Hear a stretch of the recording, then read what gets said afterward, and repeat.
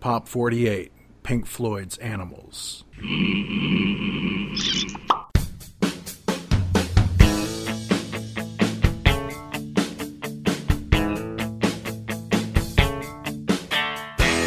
Welcome back to Pop. I'm Ken Mills, one of your hosts here today, and today we're doing something very special. Today we're looking at some of our favorite albums from our record shelf, and today we're looking at Pink Floyd's Animals. Today on the show, we will play some interviews with the band members throughout the discussion. Let's kick it off with a commercial for the album, followed by Roger Waters. David Gilmour on guitar, Nick Mason on drums, Richard Wright on keyboards, and Roger Waters on bass guitar. This is the music of Pink Floyd. Get it at the very best record store on Aviation, Artesia Boulevards in Redondo Beach. Pink Floyd, so unique, so hot, so musically sound that you won't believe your ears. Columbia Records and Tapes brings you one of the greatest LPs released this year. You've got to be crazy. You gotta have a real need. Gotta sleep on your toes. But when you're on the street, you got to be able to pick out the easy meat with your eyes closed. Pick up Animals on Columbia Records and Tapes, the very best record store on Artesia and Aviation Boulevards in Redondo Beach, where you can get Animals on record and tape. Roger Waters explains the Floyd's new album, Animals. The front cover of Animals features a picture of Battersea Power Station here in London, with a pig flying between the enormous chimneys. So why Battersea? I think it's a very nice building. It's very doomy and inhuman. It's a very doomy picture as well, isn't it? Yes. Very sort of depressing, oppressive. Yes. Is that the general atmosphere that you wanted to convey for the album, or was it just a... Yes. Yes. I mean, I quite like the very crude symbolism of Battersea Power Station anyway. I like the full phallic towers and the idea of power. I find rather appealing in a strange way. But why the pig between the phalluses? Well, that came up because of that little song about, that's the flaw,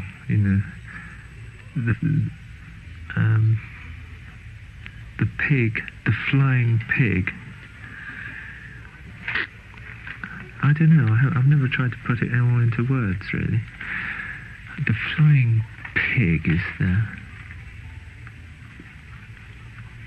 symbol of hope. The opening sequence of the album, the acoustic bit, is, for you, almost a rare love song. Yes, this is true. That's why I've written a lot of love songs. Yes, but this is, they tend not to find their way onto... There was a certain amount of doubt as to whether that one was going to find its way onto this album. But I thought it was very necessary. Otherwise, the album would have just been a kind of scream, of rage. And today we have Mr. Michael Bagford joining us. Hey, what's going on? Welcome to the show, sir. How are you doing? Oh, I'm doing good today. I'm just ready to talk about one of my favorite albums. I'm glad that you wanted to talk about it. I haven't really seen you as kind of a Pink Floyd person, or I haven't really heard you mention Pink Floyd in any of your podcasts, so I was kind of wondering, what's your experience with Pink Floyd? How do you kind of rate them as a band, and how did you get into them? Wow, that's a lot, right? That's a lot to unpack. If we're all lucky, we have someone who, showed us the way musically, right? For a lot of people, it might be an aunt or an uncle or a cousin or an older brother. In this case, it was my Uncle Gary. And he was into, every bit of good music that came out of the 60s and the 70s. he seemed to find it first. He was always there, right? Yeah. Like when the Kinks came out, he was right there. When the Who came out, he was right there, and so on and so forth. And I remember him having the psychedelic 60s albums from Pink Floyd. And the only real basis that I had for appreciating them is that at times there was Beatle type stuff in there, but more importantly, they would record at Abbey Road, right? Yeah. Somehow or another, they were attached to the Beatles in my mind, whether that was valid or not. And every once in a while, you'll read things where the Beatles were in this studio recording this, but at the same time, Pink Floyd was over here doing that. So it must have been an amazing scene. I mean, you think about all the acts that were recording at the same time over there. Just amazing. I bet it was a blast recording there. I mean, you never know who you'd run into. Yeah, absolutely. We've chosen this album today. Actually, you picked this album. What does this album mean to you? It's one of those albums, like, I have to kind of listen to it all the way through. It's like a really great listening experience. And it's one of those albums that hasn't got tarnished by radio play, because as great as albums are Dark Side of the Moon and Wish You Were Here and The Wall, they've been played to death by FM rock radio. And I'm not sure if I could really get into Pink Floyd if my experience was just hearing rock radio all the time. And there's nothing really on here that's like the single, right? There's nothing that's really made for radio, would you say? I would say that. I mean, if you would have put Pigs on the Wing and maybe kind of stuck that together, maybe it might have worked. But everything else is like a 17-minute long song, a 11.5-minute song, another 11-minute song. It's kind of hard to kind of digest that for radio. Like, so you don't really hear Animals on the radio very often. Well, where I grew up, this album was played a lot on the radio. You maybe didn't get a whole 17-minute song, but you got parts of things, and this album became an FM staple where I grew up. And you asked my experience of Pink Floyd. As the 70s went on and Pink Floyd became this huge entity as far as FM radio and just great street cred amongst the cool people, right? And you had everything from the fantastic Dark Side of the Moon and Wish You Were Here and all that stuff. Pink Floyd had really entered into this new stage, but they seem to reinvent themselves in some ways. If a person really investigates Pink Floyd, they actually reinvent themselves almost every album on some level. Would you agree with that? I would agree with that.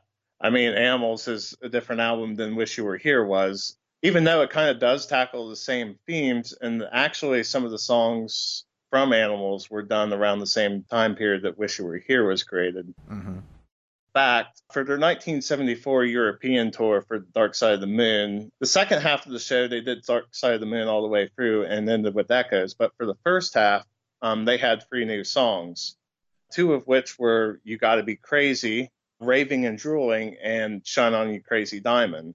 Mm-hmm. Now, You've Got to Be Crazy later became Dogs. Okay, this is another new tune, and it's called You Gotta Be Crazy.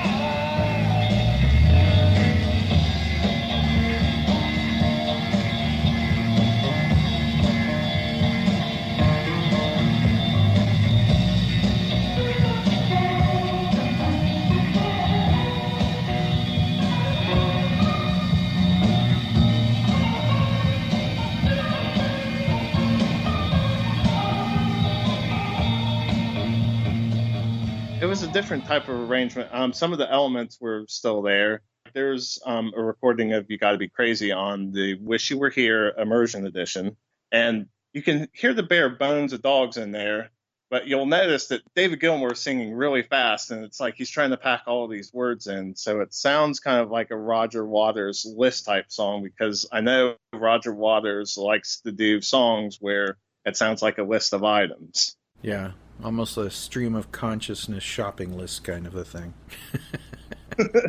He's reading the ingredients. I mean, that actually could be a cool Pink Floyd song where you just read the ingredients of any package. I'm surprised he hasn't done that yet. Yeah, that would be fun. And here's Roger Waters talking about the tone of Animals and the track Raving and Drooling. It is a very violent album. And it's, when you're doing... And they're quite violent songs. And so I think that's why the music is a bit punchier than our normal stuff is. I've had the idea of Animals in the back of my mind for many years. Many years. Well, it is a kind of old chestnut, really, isn't it?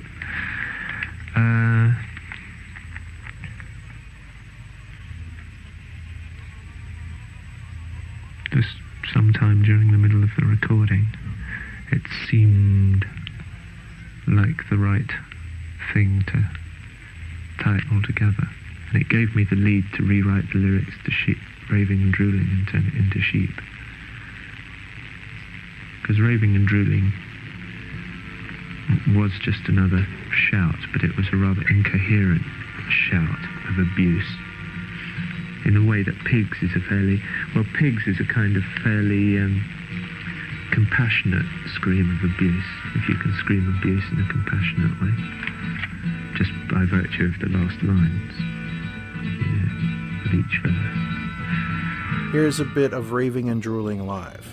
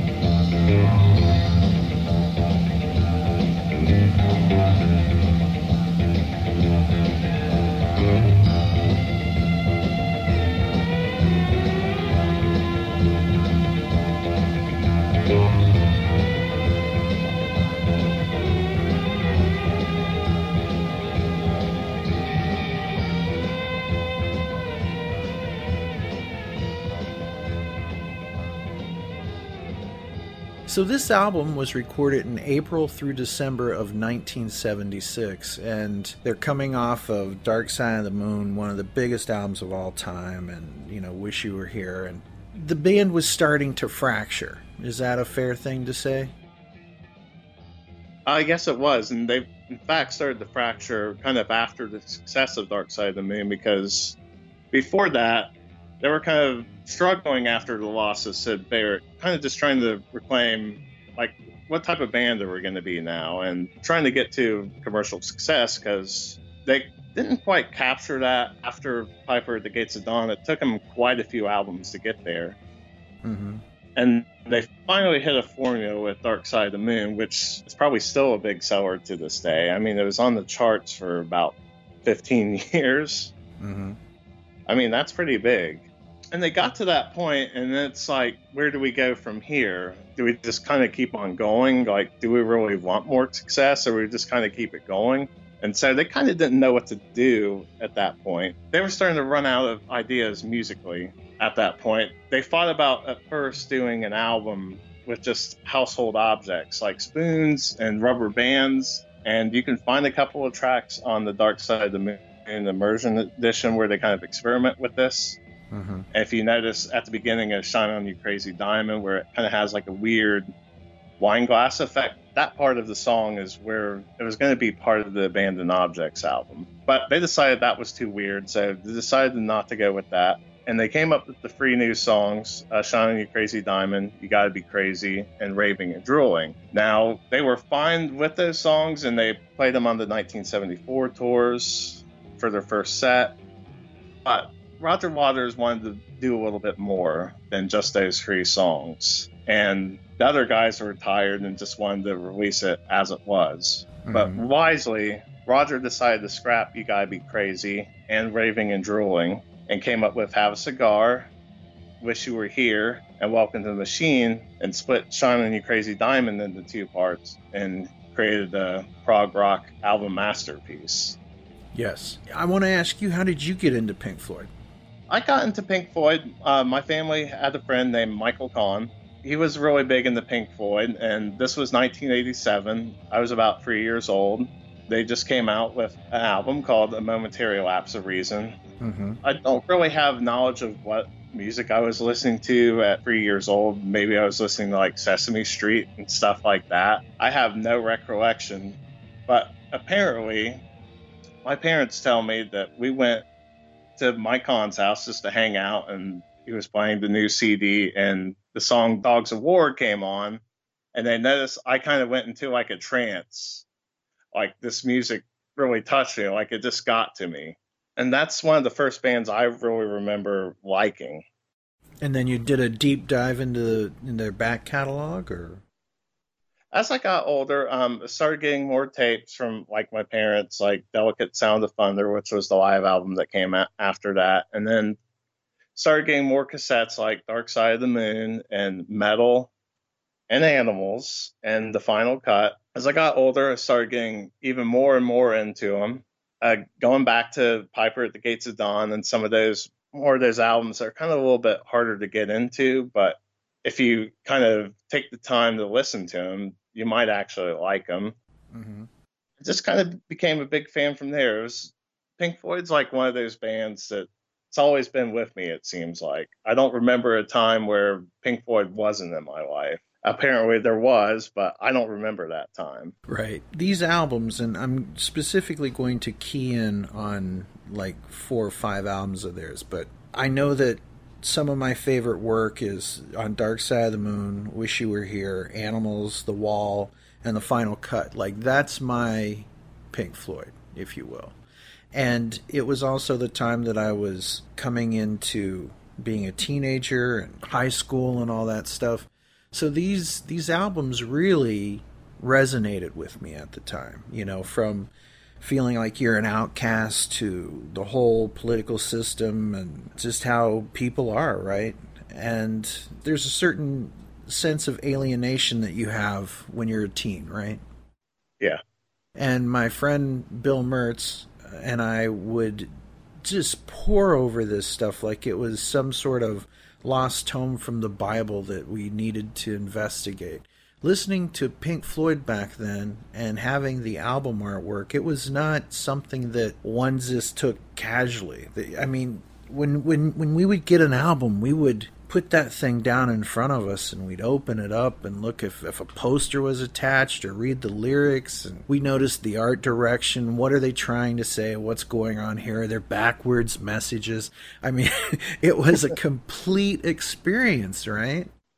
Yeah. And Billy and I were both art students, so this was like 100 times cooler as a result, because the entire art class would kind of focus on this stuff, you know what I mean? And you mentioned that Pink Floyd has put out these immersive editions, right? But everything about them at this time was an immersion experience, right? Right.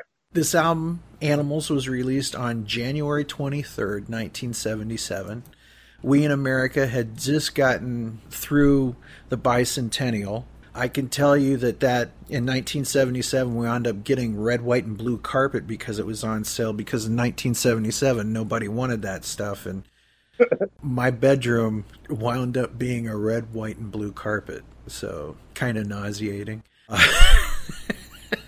I guess you could just get away with that in the 70s. That's the time period to do something like that. Well, I mean, you take a look at any TV show from the 70s, everything was white, yellow, green, and brown. Like, that seemed to be the thing, right? Those colors. So at the time, as surreal as a red, white, and blue carpet seemed, it at least was different than orange, brown, gold, green, white. So that was the 70s, folks. It's real.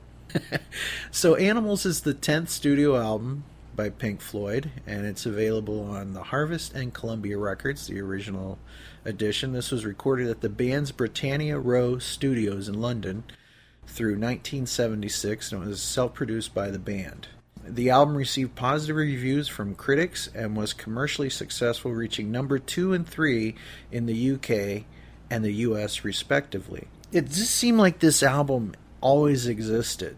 Like when I was getting into Pink Floyd at this time during my teen years, it just seemed like there was this 3 albums that just seemed to come out at the same time. Back then, albums came out with much greater frequency than today, right?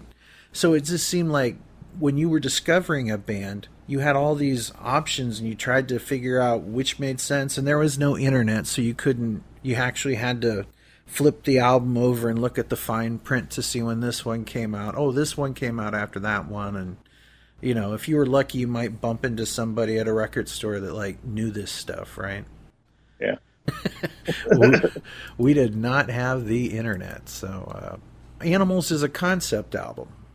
As with most Pink Floyd albums are. Mm-hmm. What would you say this one is about to you? I would say this one's just kind of a comment on the class system. You got Dogs, which are pretty much, it deals with business types, trying to climb up that business ladder, kind of doing no matter what it takes. Mm-hmm. You got the Pigs that kind of are on the top of everything. They just kind of they just want to control everything that's going on with society and play by their own rules. And then you have Sheep that are just, just kind of doing what they do and just will do what they're told and just kind of go with the grain. Not try to be an individual, not try to, stick out from the norm, just keep their nose to the grind. Now, a lot of people say that this is loosely based on George Orwell's political fable Animal Farm. Do you believe that? I would believe it, even though I haven't really read Animal Farm. We never really had to read that in high school.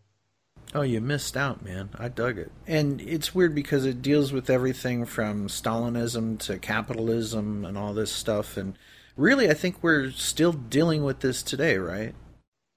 Oh, yeah, we're still dealing with it. I mean, I was listening to it today, and it's just, nothing's really changed, it seems like. It definitely applies to real life today. Yeah. Like, for example, everyone says you should be happy because the economy's doing great, but when you have to work 2.5 jobs and not have full-time benefits at any of them, yeah, everyone's working 2 or 3 jobs. Everyone's working a side hustle, and the dogs keep stepping on the sheep, right? And so it's very much still happening. Not much has changed, right? Yeah, that's sad, really. I don't know when it's going to change. Well, we hope it changes for the better. I know. So, Pink Floyd, at this point, David Gilmour on lead guitars, lead vocals, Roger Waters on lead vocals, harmony vocals, and he also played bass and some guitar. Nick Mason on drums, Richard Wright, who played keyboards, and he left after this, right? Actually, he stayed on a bit for The Wall, but he actually got fired during sessions for The Wall.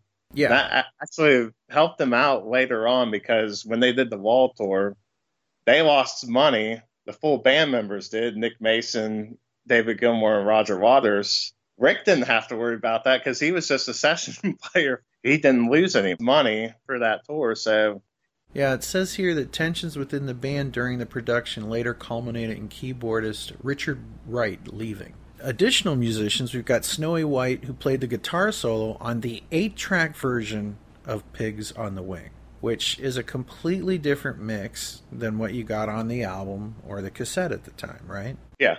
And as we said earlier, there were no singles released from this album, and it was promoted through the band's In the Flesh tour. And a lot of the problems that they ran into during the In the Flesh tour, it actually inspired The Wall, because Roger Waters had some problems with the crowd during the tour. Yeah, I've read the reports, just like from any books about bands in the 70s, and it always seems like the crowds were rowdy at that time for just any show. I don't know what the deal was with Firecrackers back in the 70s. Did you experience anything like that at concerts you went to back in the day, or? Well, you got to understand that there was, from the late 60s, where prior to the late 60s, the pop band would show up, they'd play their show, it would last about 25 minutes, 45 minutes, 2 hours if it was a package deal, right? But like you look at like the Beatles, for example, they got on, did like a 25 to 40 minute set and got off. That was it. They were gone, and that was that. And then we got into things where concerts became a cultural experience, right?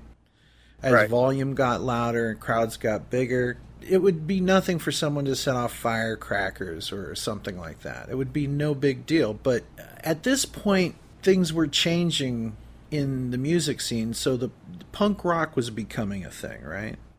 Yeah. You actually saw Johnny Rotten of the Sex Pistols who wore a Pink Floyd t-shirt, but he had the words, "I hate," written above it. It became cool to not dig the dinosaurs, right? And Led Zeppelin and Pink Floyd were now deemed dinosaur rock. Which, mileage will vary, right? Yeah.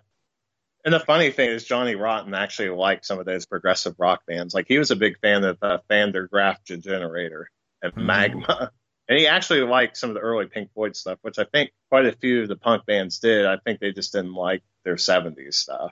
We've talked about how looking at the Pink Floyd album cover, it was an event, right? It was an art director's dream, I would imagine, to have to work on this album, or a nightmare.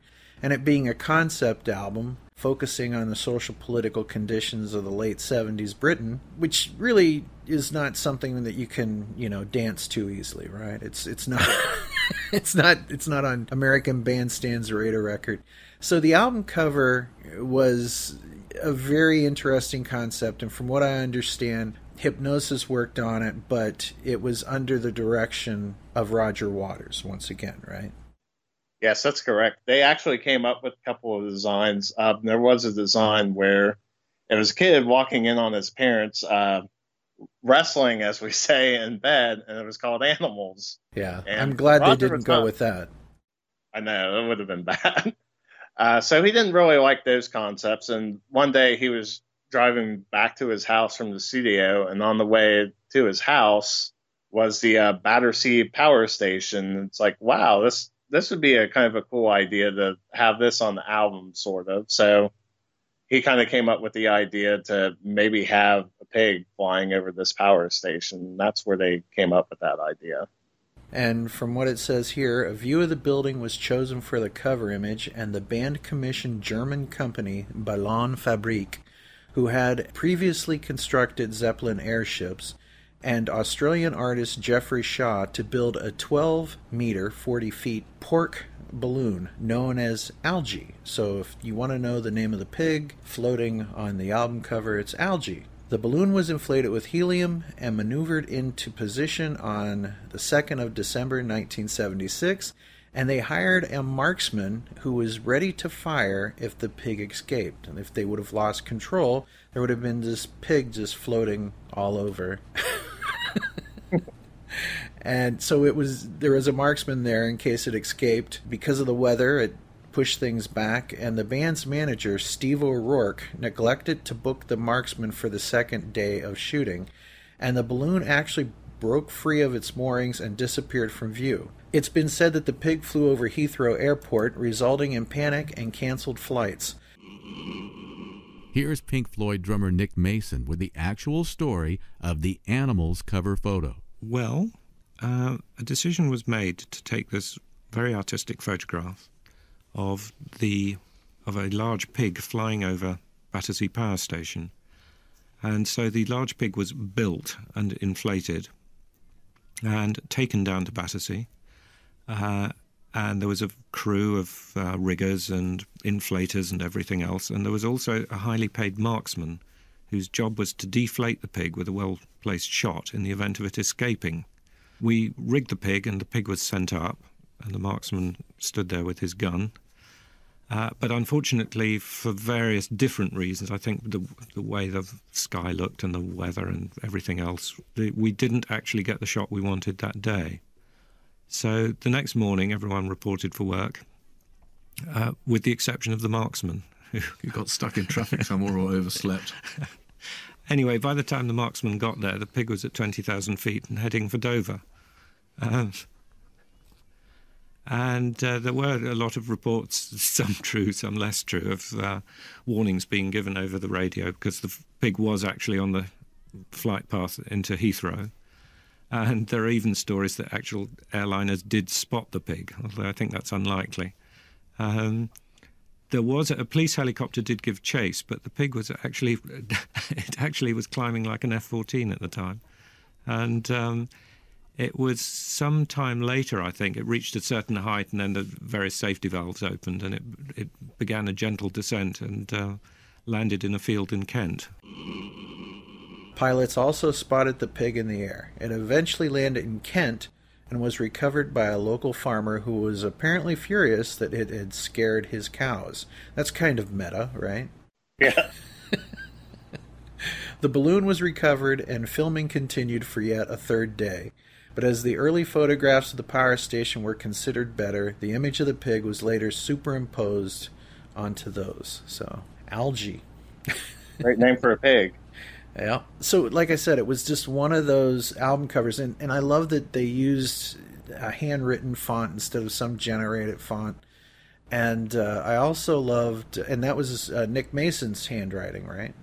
Yep.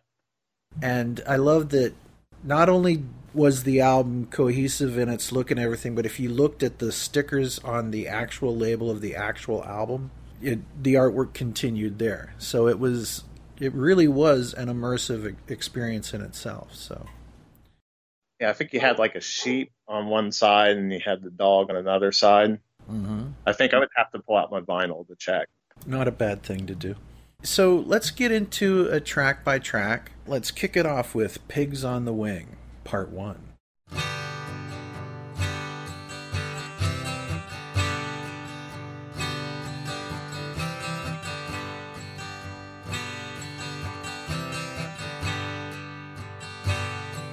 If you didn't care,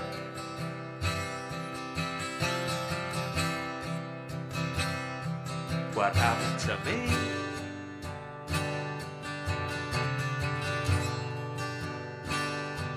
And I didn't care.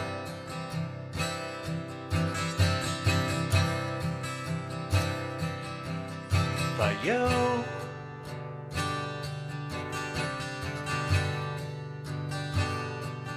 we would zigzag our way through the boredom and pain, occasionally glancing up through the rain, wondering which of the brothers to blame.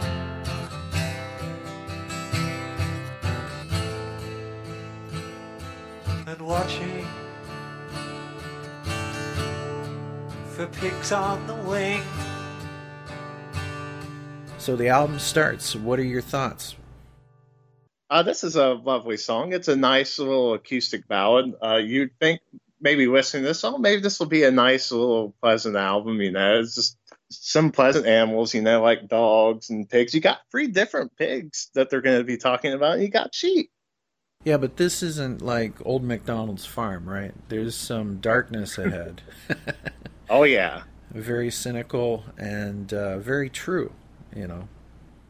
What do you like most about Pigs on the Wing? I really like the lyrics. Roger Waters, he's a hell of a lyricist, and I mean, I like those Gilmore led albums from 87, 94, but you can tell that they're lacking a bit lyrically. And this Roger Waters, he's just a great lyricist, and basically this song was just kind of describing himself, like in this class. And he's not really exactly a dog, he's not exactly a pig, and he's not exactly a sheep, and he's just kind of trying to shelter himself from the storm a bit. That's kind of the vibe I get from those lyrics on Pigs on the Wing. You know, I mentioned being a teen during this time, right? Yeah. And this part where it says, if you didn't care what happened to me, and if I didn't care what happened to you, this to me summed up being a teenager in Andover, Ohio, back in 1977. We just felt like everybody was against us and watching us. You know what I mean? Yeah, I kind of related more to these lyrics when I became a teen as opposed to when I was like 5 when I was first hearing this album. Our next track is Dogs, and written by Waters and Gilmore, 17 minutes and 6 seconds. So we will not be playing the whole thing. But here we are. This is, to me, where it kind of sets up what's going on for the rest of the album, right? And we've got David Gilmour on lead vocals on this one.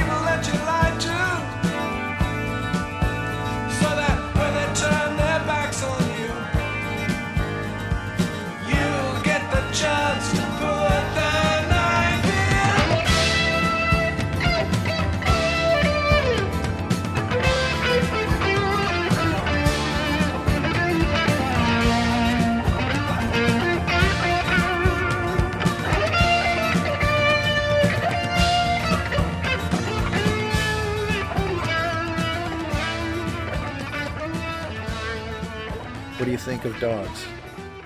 It's one of their masterpieces. It's one of my favorite Pink Floyd songs. And it's just fantastic throughout. It's the only track on the album where you really hear David Gilmour sing. Most of the other tracks, it's Roger Waters doing the lead vocals. And funnily enough, this is the only track that Roger Waters is actually really playing bass on. David Gilmour plays bass on Pigs and then on Cheap. Mm-hmm. I love how it starts out with you got to be crazy, you got to have a real need, and how you've got to look out for everything. You've constantly got to be aware of what's going on, and after a while, you'll be able to do this while you smile. You know what I mean? You'll be able to shake people's hands and stab them in the back at the same time. Yeah, it really goes with the business aspect. Like, you got to be nice to people, but I mean, if you're trying to get more money and just trying to get ahead in life, sometimes you got to stab people in the back. And it's not a very nice thing to do. Mm-hmm. I love the bit where it says, deaf, dumb, and blind, you just keep on pretending that everyone's expendable and no one has a real friend. And it seems to you the thing to do would be to isolate the winner, and everything's done under the sun, and you believe at heart everyone's a killer. Wow, that is sad but true, and our capitalism is all that matters kind of a world, right? Yeah, it's sad. It shouldn't really be that way, but that's what it is, it seems like. The thing is that it's not sustainable by itself, you know. Yeah. Like we look at, social Darwinism, right? Even the most upright conservative says, well, we shouldn't do this and that, but then even the farmers need to be bailed out, right? And we do things to keep people afloat and bailouts and stuff like that. It just seems like, depending on the party in charge, socialism is okay. If it's something you want, right? So, yeah. But this is really, as you mentioned, the only real vocal part, other than some background stuff, that David Gilmour did. Now he was having a child at the time, right? Yes, he was having a child at the time and didn't really participate in the sessions as much as Roger Waters was at this point. But David Gilmour is very prevalent on this album. Some of his best guitar work is on this album, especially Dogs. The guitar work on this is phenomenal. He's playing a Telecaster on this song. On the other songs, he's playing his usual Stratocaster. There's some great harmony solos in this song. Before the end, When You Lose Control, and after the second verse. Also, he has some blazing weak guitar solos in the first half and on the second half of the song.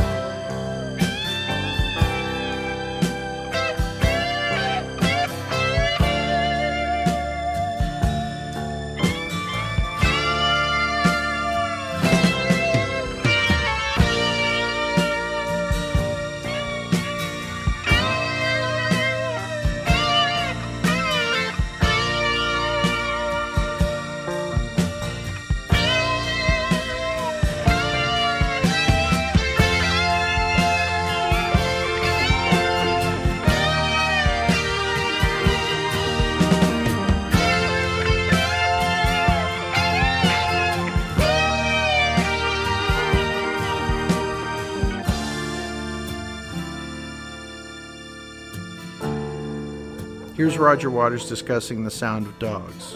And the concept of the album, I mean, the sound of the album is certainly a lot different from anything else that you've ever done. Is this something that happens in the studio? That, the raunchy aspect of it sort of changes and becomes something else when you start working on it. Do you see what I mean? That it assumes its shape. Certainly not for Dogs. It was very clear what Dogs was going to be like, except for the middle section, with the synthesizers and the Dogs through the vocoder, that bit in the middle of Dogs. We were quite clear what that was going to sound like, really. There are obviously things that developed in the studio, like, I don't know, the sound behind the guitar solos. There's two kind of fairly up-tempo solos of Dave's. There's one in the first half and one in the second half with lots of tom-toms in the background.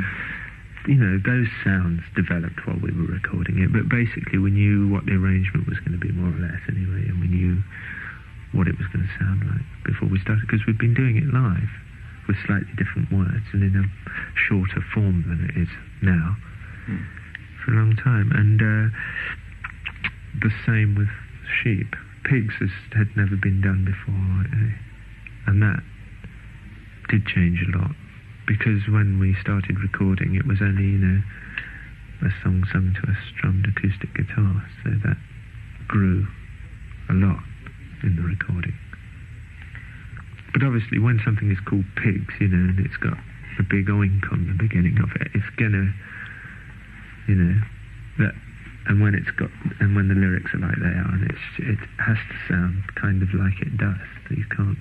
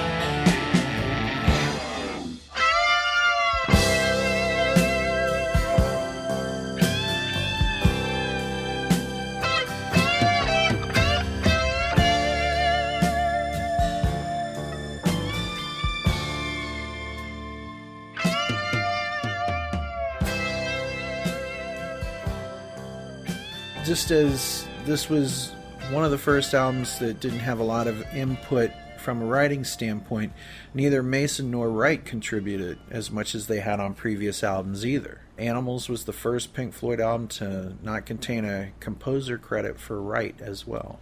Yeah. We see that Roger Waters is really coming into the role that he would inhabit for the next few albums, right? Even though you still had significant contributions from Gilmour, you could kind of start seeing from this album that Roger is becoming really the main driving force of this band at this point. Mm-hmm. It's becoming less of a four for all and more for one for me at this point. So let's move on to the third track, which is us actually flipping the album over right now, right? Yep. So you got 2 songs on side 1, folks. That was albums, so there you go. So side 2 starts with Pigs, 3 different ones.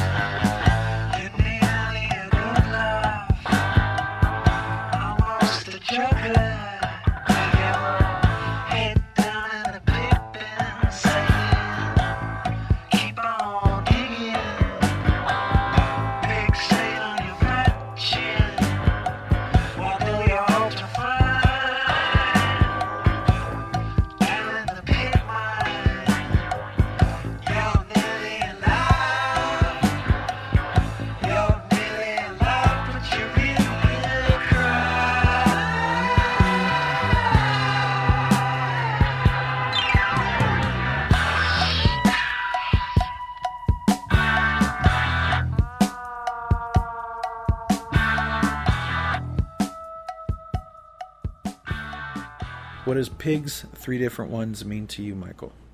This is a very heavy song, and it's a nice song to listen to. Like, if somebody of the 40s pissed you off, this is a good song to listen to. It really gets the aggression out. 2 of the verses, they're not really specifically targeted at anybody. I don't think Roger Waters has ever said who they were kind of attributed to, but the last verse, "Hey You White House," was pretty much against Mary Whitehouse, who was the Tipper Gore pretty much of the UK. Mm-hmm. I mean, a lot of musicians didn't like her, and I can definitely see why. Yeah, it actually says, "Mary, you're nearly a treat. Mary, you're nearly a treat, but you're really a cry." And it does mention Whitehouse by name, so... Side 2 of Animals starts off with a track called Pigs, 3 different ones, and one of the verses mentions anti-pornography campaigner Mary Whitehouse. I kept throwing that verse about Mary Whitehouse away. I've been throwing that verse away for about 18 months. But I never managed to write anything else, you know, and I kept coming back to it and changing it a bit, and it worried me a lot all the time, because I thought, really, you know, she doesn't really merit it.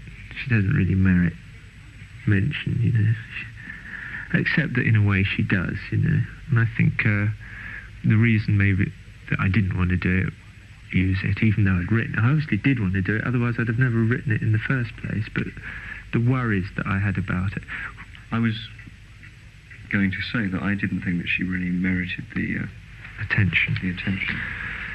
No, well, she doesn't really merit the attention, but, you know, she is really a cry. I mean, she is a terribly frightened woman, isn't she? Don't you think? Frightened? Yeah, terrified.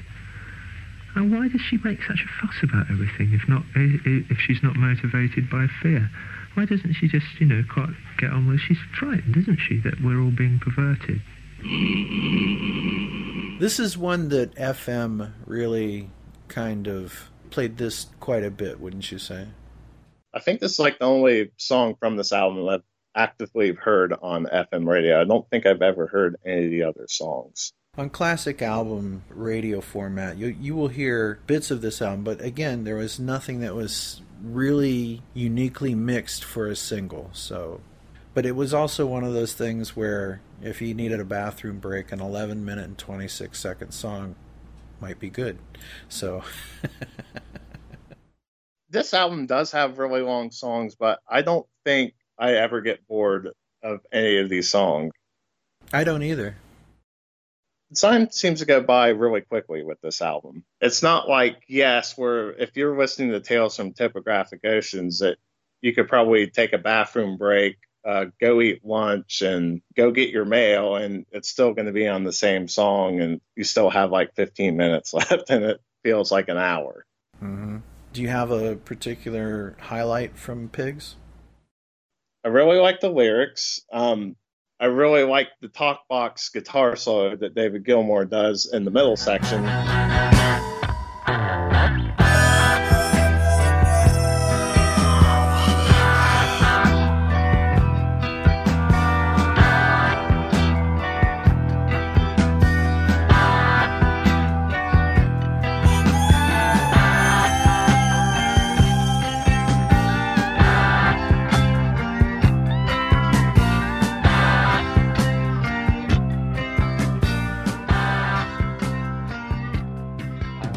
Gives a really cool effect on it. I love the energy of this song. It's very hard driving, hard rock guitar that you don't really hear all the time in Pink Floyd music.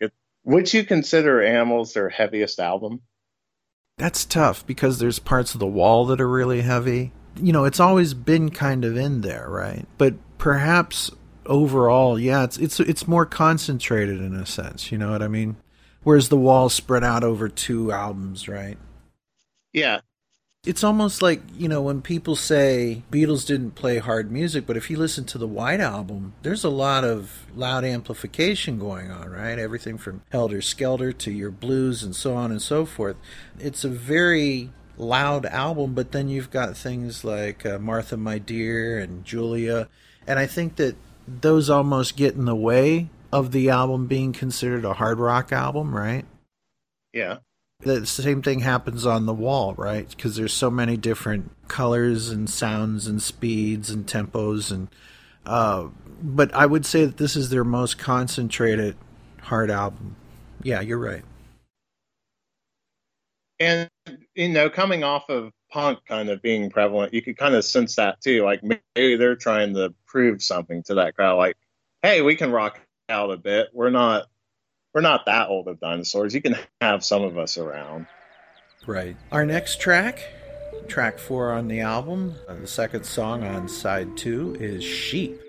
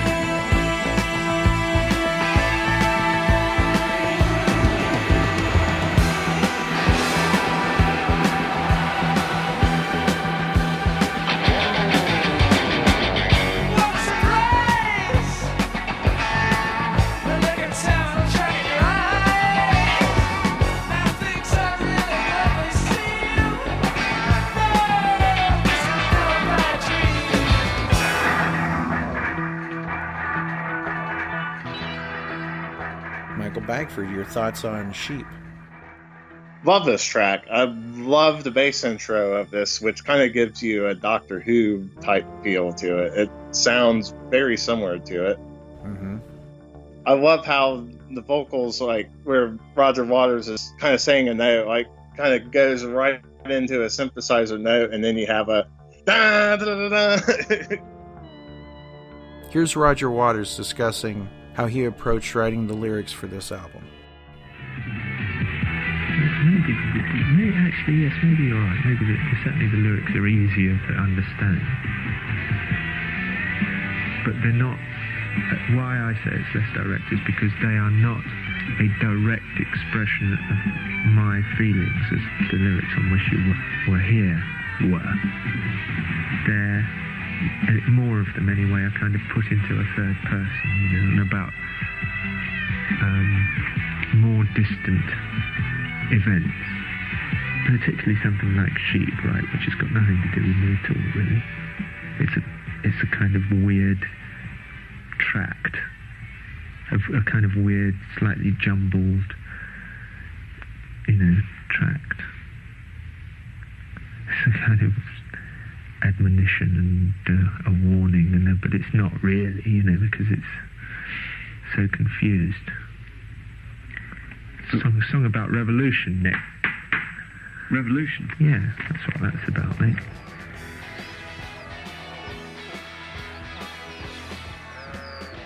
And we see religion rearing its head as a theme. He says, I've looked over Jordan and I've seen things are not what they seem, to later them having a version of the Lord is my shepherd, Psalms 23, talks about how you're being led to slaughter, basically, and how beautiful it is.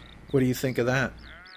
It's a neat touch, them putting that in the song. Kind of get a nice image of a sheep maybe kicking a dog's ass or a pig's ass. And we'll make the bugger's eyes water. And it, to me, kind of shows how capitalism, which doesn't really seem to care about people, love, or even if there's a God, except when it can be exploited to keep poor people poor. Yeah, they really like doing that. It's really bad. It's a toolbox that's being used to this day where don't question the leader, don't question those in charge, because you should be a dutiful person and God will take care of you if you have faith. And not speaking out against religion, but I'm speaking out against its use by people in power. Faith is a very beautiful thing to those who have it, and not knocking faith, I'm knocking at those who would exploit it. Yeah, and I don't like that exploitation of faith that way. I mean, I'm not the most religious person. I mean, I pray sometimes. I mean, it's a good thing to have some faith and, be nice to your fellow man.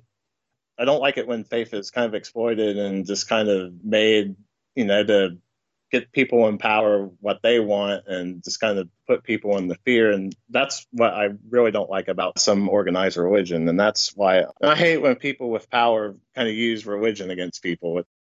That's Sheep. And again, there's not a dud on this album.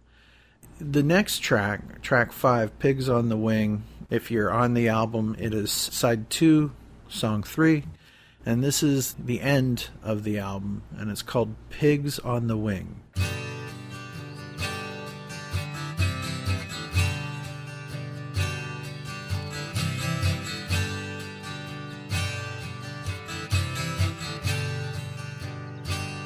You know that I care.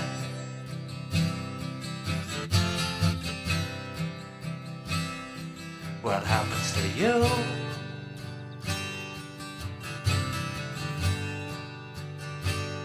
And I know that you care.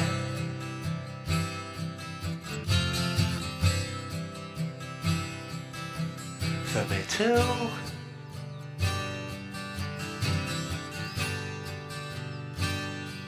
So I don't feel alone on the way to the stone. Now that I've found somewhere safe to bury my bones. And any fool knows a dog needs a home.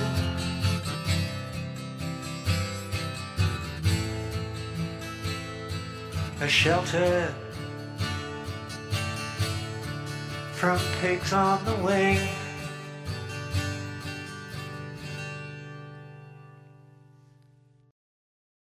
I love how it almost redeems the first track on the album, which basically says, if you didn't care what happened to me and I didn't care for you. It now says, you know that I care what happens to you, and I know that you care for me, so I don't feel alone or the weight of the stone, now that I've found someone safe to bury my bone. And any fool knows a dog needs a home, a shelter from pigs on the wing. And that, to me, like, when you found a friend or found somebody that you could trust in your teenage years, it meant everything, right? Yeah. And as I get older, it still applies. Now let's talk about this track musically. What do you think of it? It's about the same musically as Pigs on the Wing Part 1. I know there's not much to say about it musically. It's still great musically. It's about the same as Part 1. Well, it's hard for me to think of this album as an album in the sense that it's fragments, right? It's this piece, it's that piece. Because to me, it's one long thing. Yeah. It's that cohesive, and it seems like, you know, there's the old saying that it's greater than the sum of its parts, but it's all equal here. The whole story is there. Do you feel that there's any part of the album that loses its way? I don't think so. Not even during that keyboard solo in Dogs, where it seems to go on for a bit. Like, I used to be bored at that part. Now I find it quite interesting.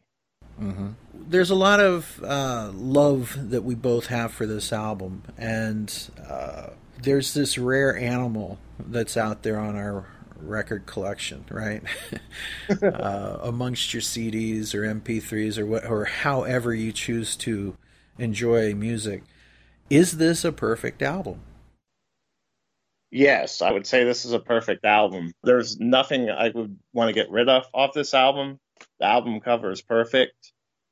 It works very well as a concept. If you took something out, it'd feel a bit weird and it wouldn't be perfect.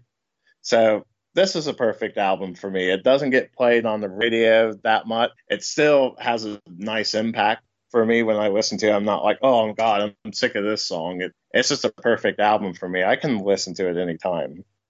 Mm-hmm. I would have to agree. I'm going to give it a perfect album score, too. It's got to be a 10. It is a classic for a reason, right? Yeah, maybe 11 for me. Mm-hmm.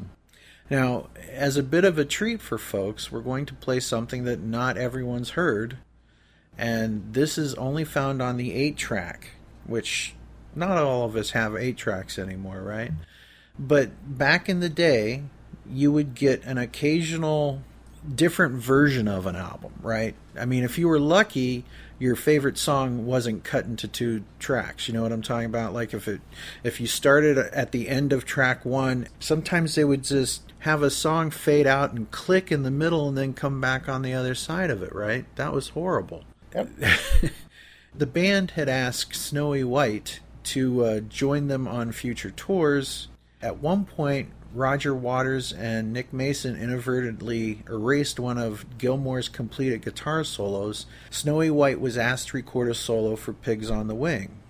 And it was not left on the vinyl release, but it was included on the 8-track cartridge version. So let's check it out here.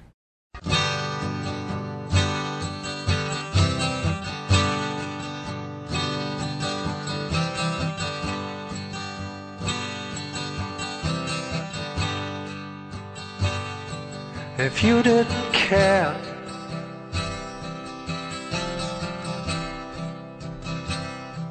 what happened to me?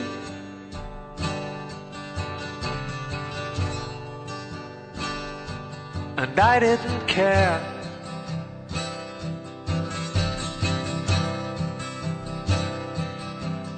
For you.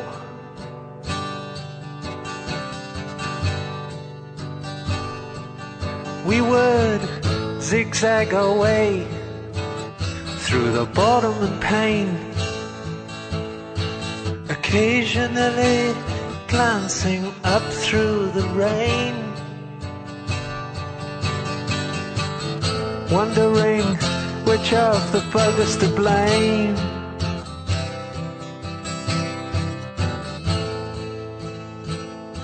And watching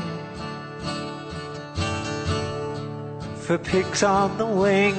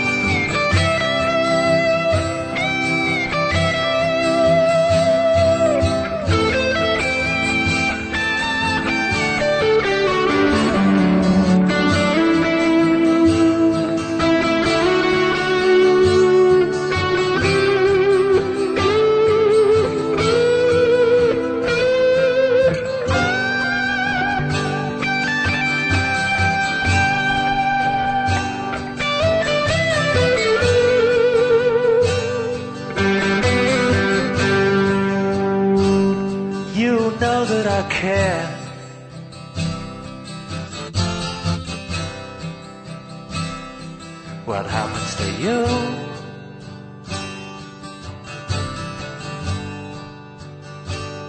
And I know that you care.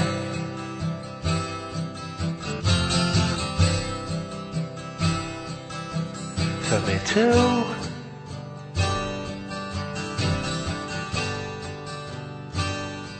So I don't feel alone on the weight of the stone. Now that I've found somewhere safe to bury my bones. And any fool knows a dog needs a home.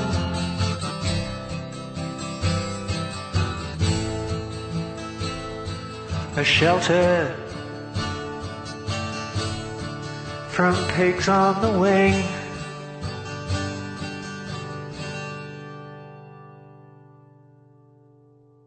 Have you ever heard that before? Yes, I've heard it before. So it's on YouTube, folks. You can find it if you want to hear it independent of this. Or you can hunt up the 8-track and buy an 8-track and get an equalizer and set of speakers, and you're in business, right? Yep. You know, we were talking earlier about the band's In the Flesh tour, which began in Dortmund on the same day that the album was released, and the tour continued throughout the continental Europe in February, and the UK in March, and the United States for 3 weeks in April and May, and another 3 weeks in the United States in June and July. And a lot of promoters would use the pig to try to make the band feel welcome or in promotion. And the pig algae became an inspiration for a number of pig themes used throughout. An inflatable pig was floated over the audience at the shows, and during each performance was replaced with a cheaper but explosive version. On one occasion, the mild propane gas was replaced with an oxygen acetylene mixture, producing a massive and dangerous explosion. And one of the promoters, Marcel Avram from Germany, presented the band with a piglet in Munich, only for it to leave a trail of broken mirrors and feces across its mirrored hotel room, leaving Pink Floyd's manager O'Rourke to deal with the resulting fallout. So that sounds like fun. Promoters. And this is, of course, from the font of all knowledge, but Wikipedia. It says the band was joined by familiar figures such as Dick Perry and Snowy White, but relations within the band became fraught. Waters took to arriving at the venues alone, departing as soon as each performance was over, and on one occasion Wright flew back to England, threatening to leave the band. The size of the venues was also an issue. In Chicago, the promoters claimed to have sold out the 67,000-person regular capacity of Soldier Field, after which ticket sales would have been ended. But Rogers and O'Rourke were suspicious. They hired a helicopter photographer and attorney and discovered that the actual attendance was 95,000, a shortfall to the band of $640,000. So they were wise to do that. The end of the tour was a low point for David Gilmour, who felt that the band had now achieved the success the members had originally sought, and that there was nothing else that they could look forward to. In July of '77, on the final date of the Montreal Olympic Stadium, a small group of noisy and excited fans in the front row of the audience irritated Waters to such an extent that he spat at one of them. He was not the only person who felt depressed about playing to such large audiences, as Gilmour refused to perform a third encore. Here's Roger Waters. And that idea arose specifically out of the Animals tour. Because we were playing in stadiums almost exclusively for the first time, and it became clear to me after doing one or two, from the conversation backstage and from the response in front of the stage and for the things that happened afterwards and from the injuries and the this and the that and the general vibe I got, that this was no longer musicians writing and performing songs, and well, it was, but that was no longer important. What had become important was the gross. It really upset me over a period. We were, I don't know, playing stadiums for 6 or 7 weeks, and it really started to get to me. And the last one we did was in Montreal in the Olympic Stadium, 90,000 people stretching forever into the distance, chain link fencing in front of the stage, kids on apparently on some kind of Pavlovian dog trip of screaming their heads off from the moment that we appeared on stage till the moment we left. Nobody listening, well, not nobody, I'm sure there were a lot of people in the audience who were trying to listen. Very difficult for an audience to pay attention to what's going on. And what was important, and I've been to lots of stadium shows since, and with the exception, I think, of Live Aid, they're all the same. What's important, is the demagogy, is the worship of the very rich people. Rich in terms of having earned a lot of money, but also maybe rich in terms of the way the audience perceives how it must be to have written such and such a song or to be that popular or whatever. It's the worship of idols from afar, and I find it distressing.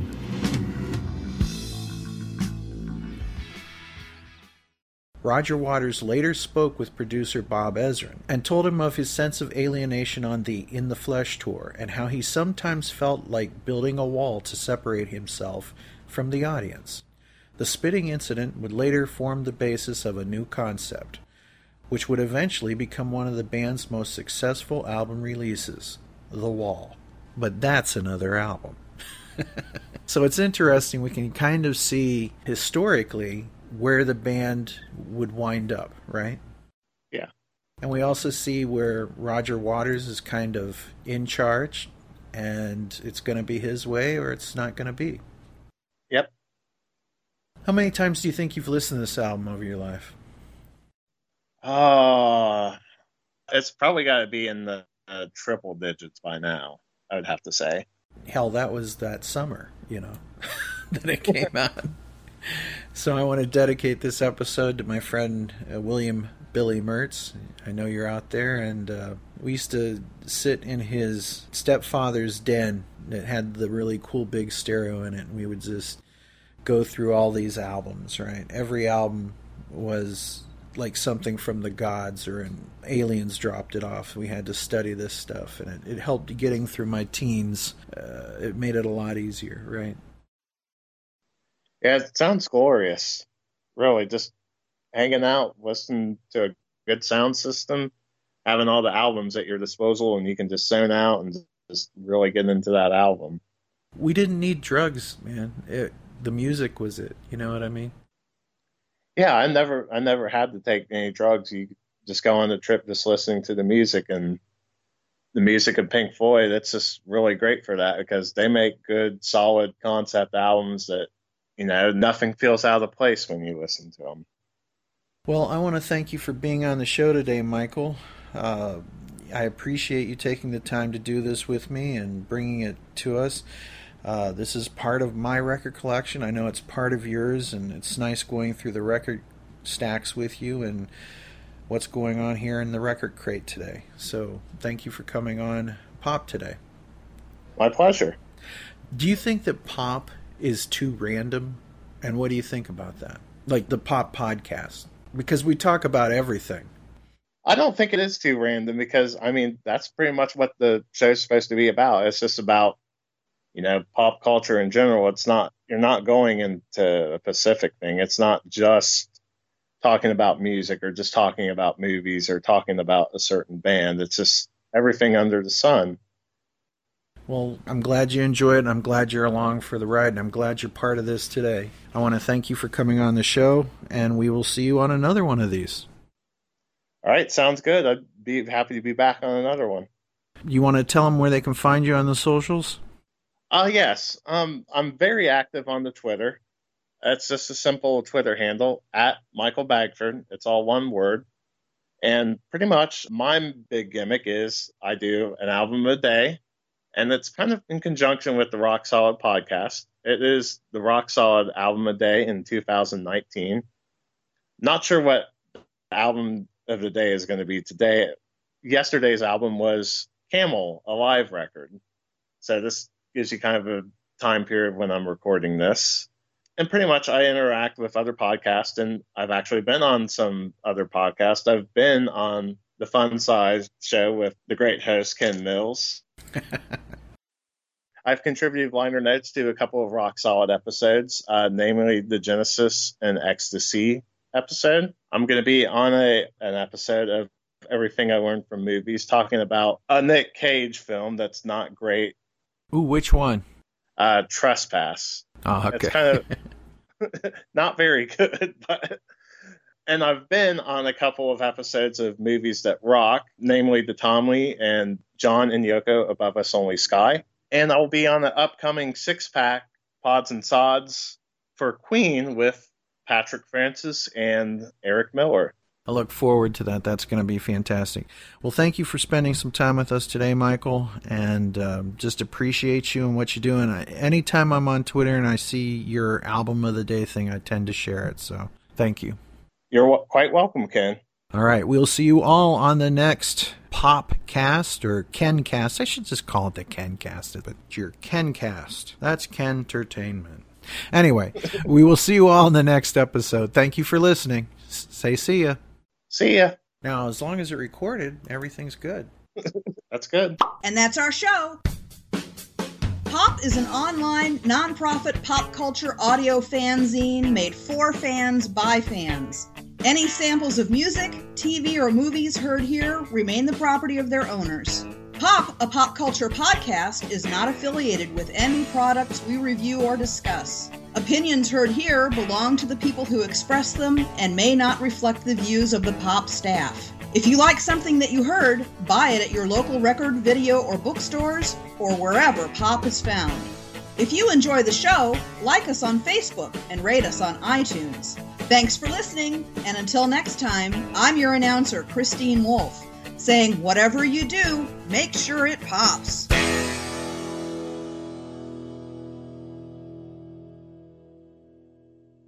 Say goodnight, Dick.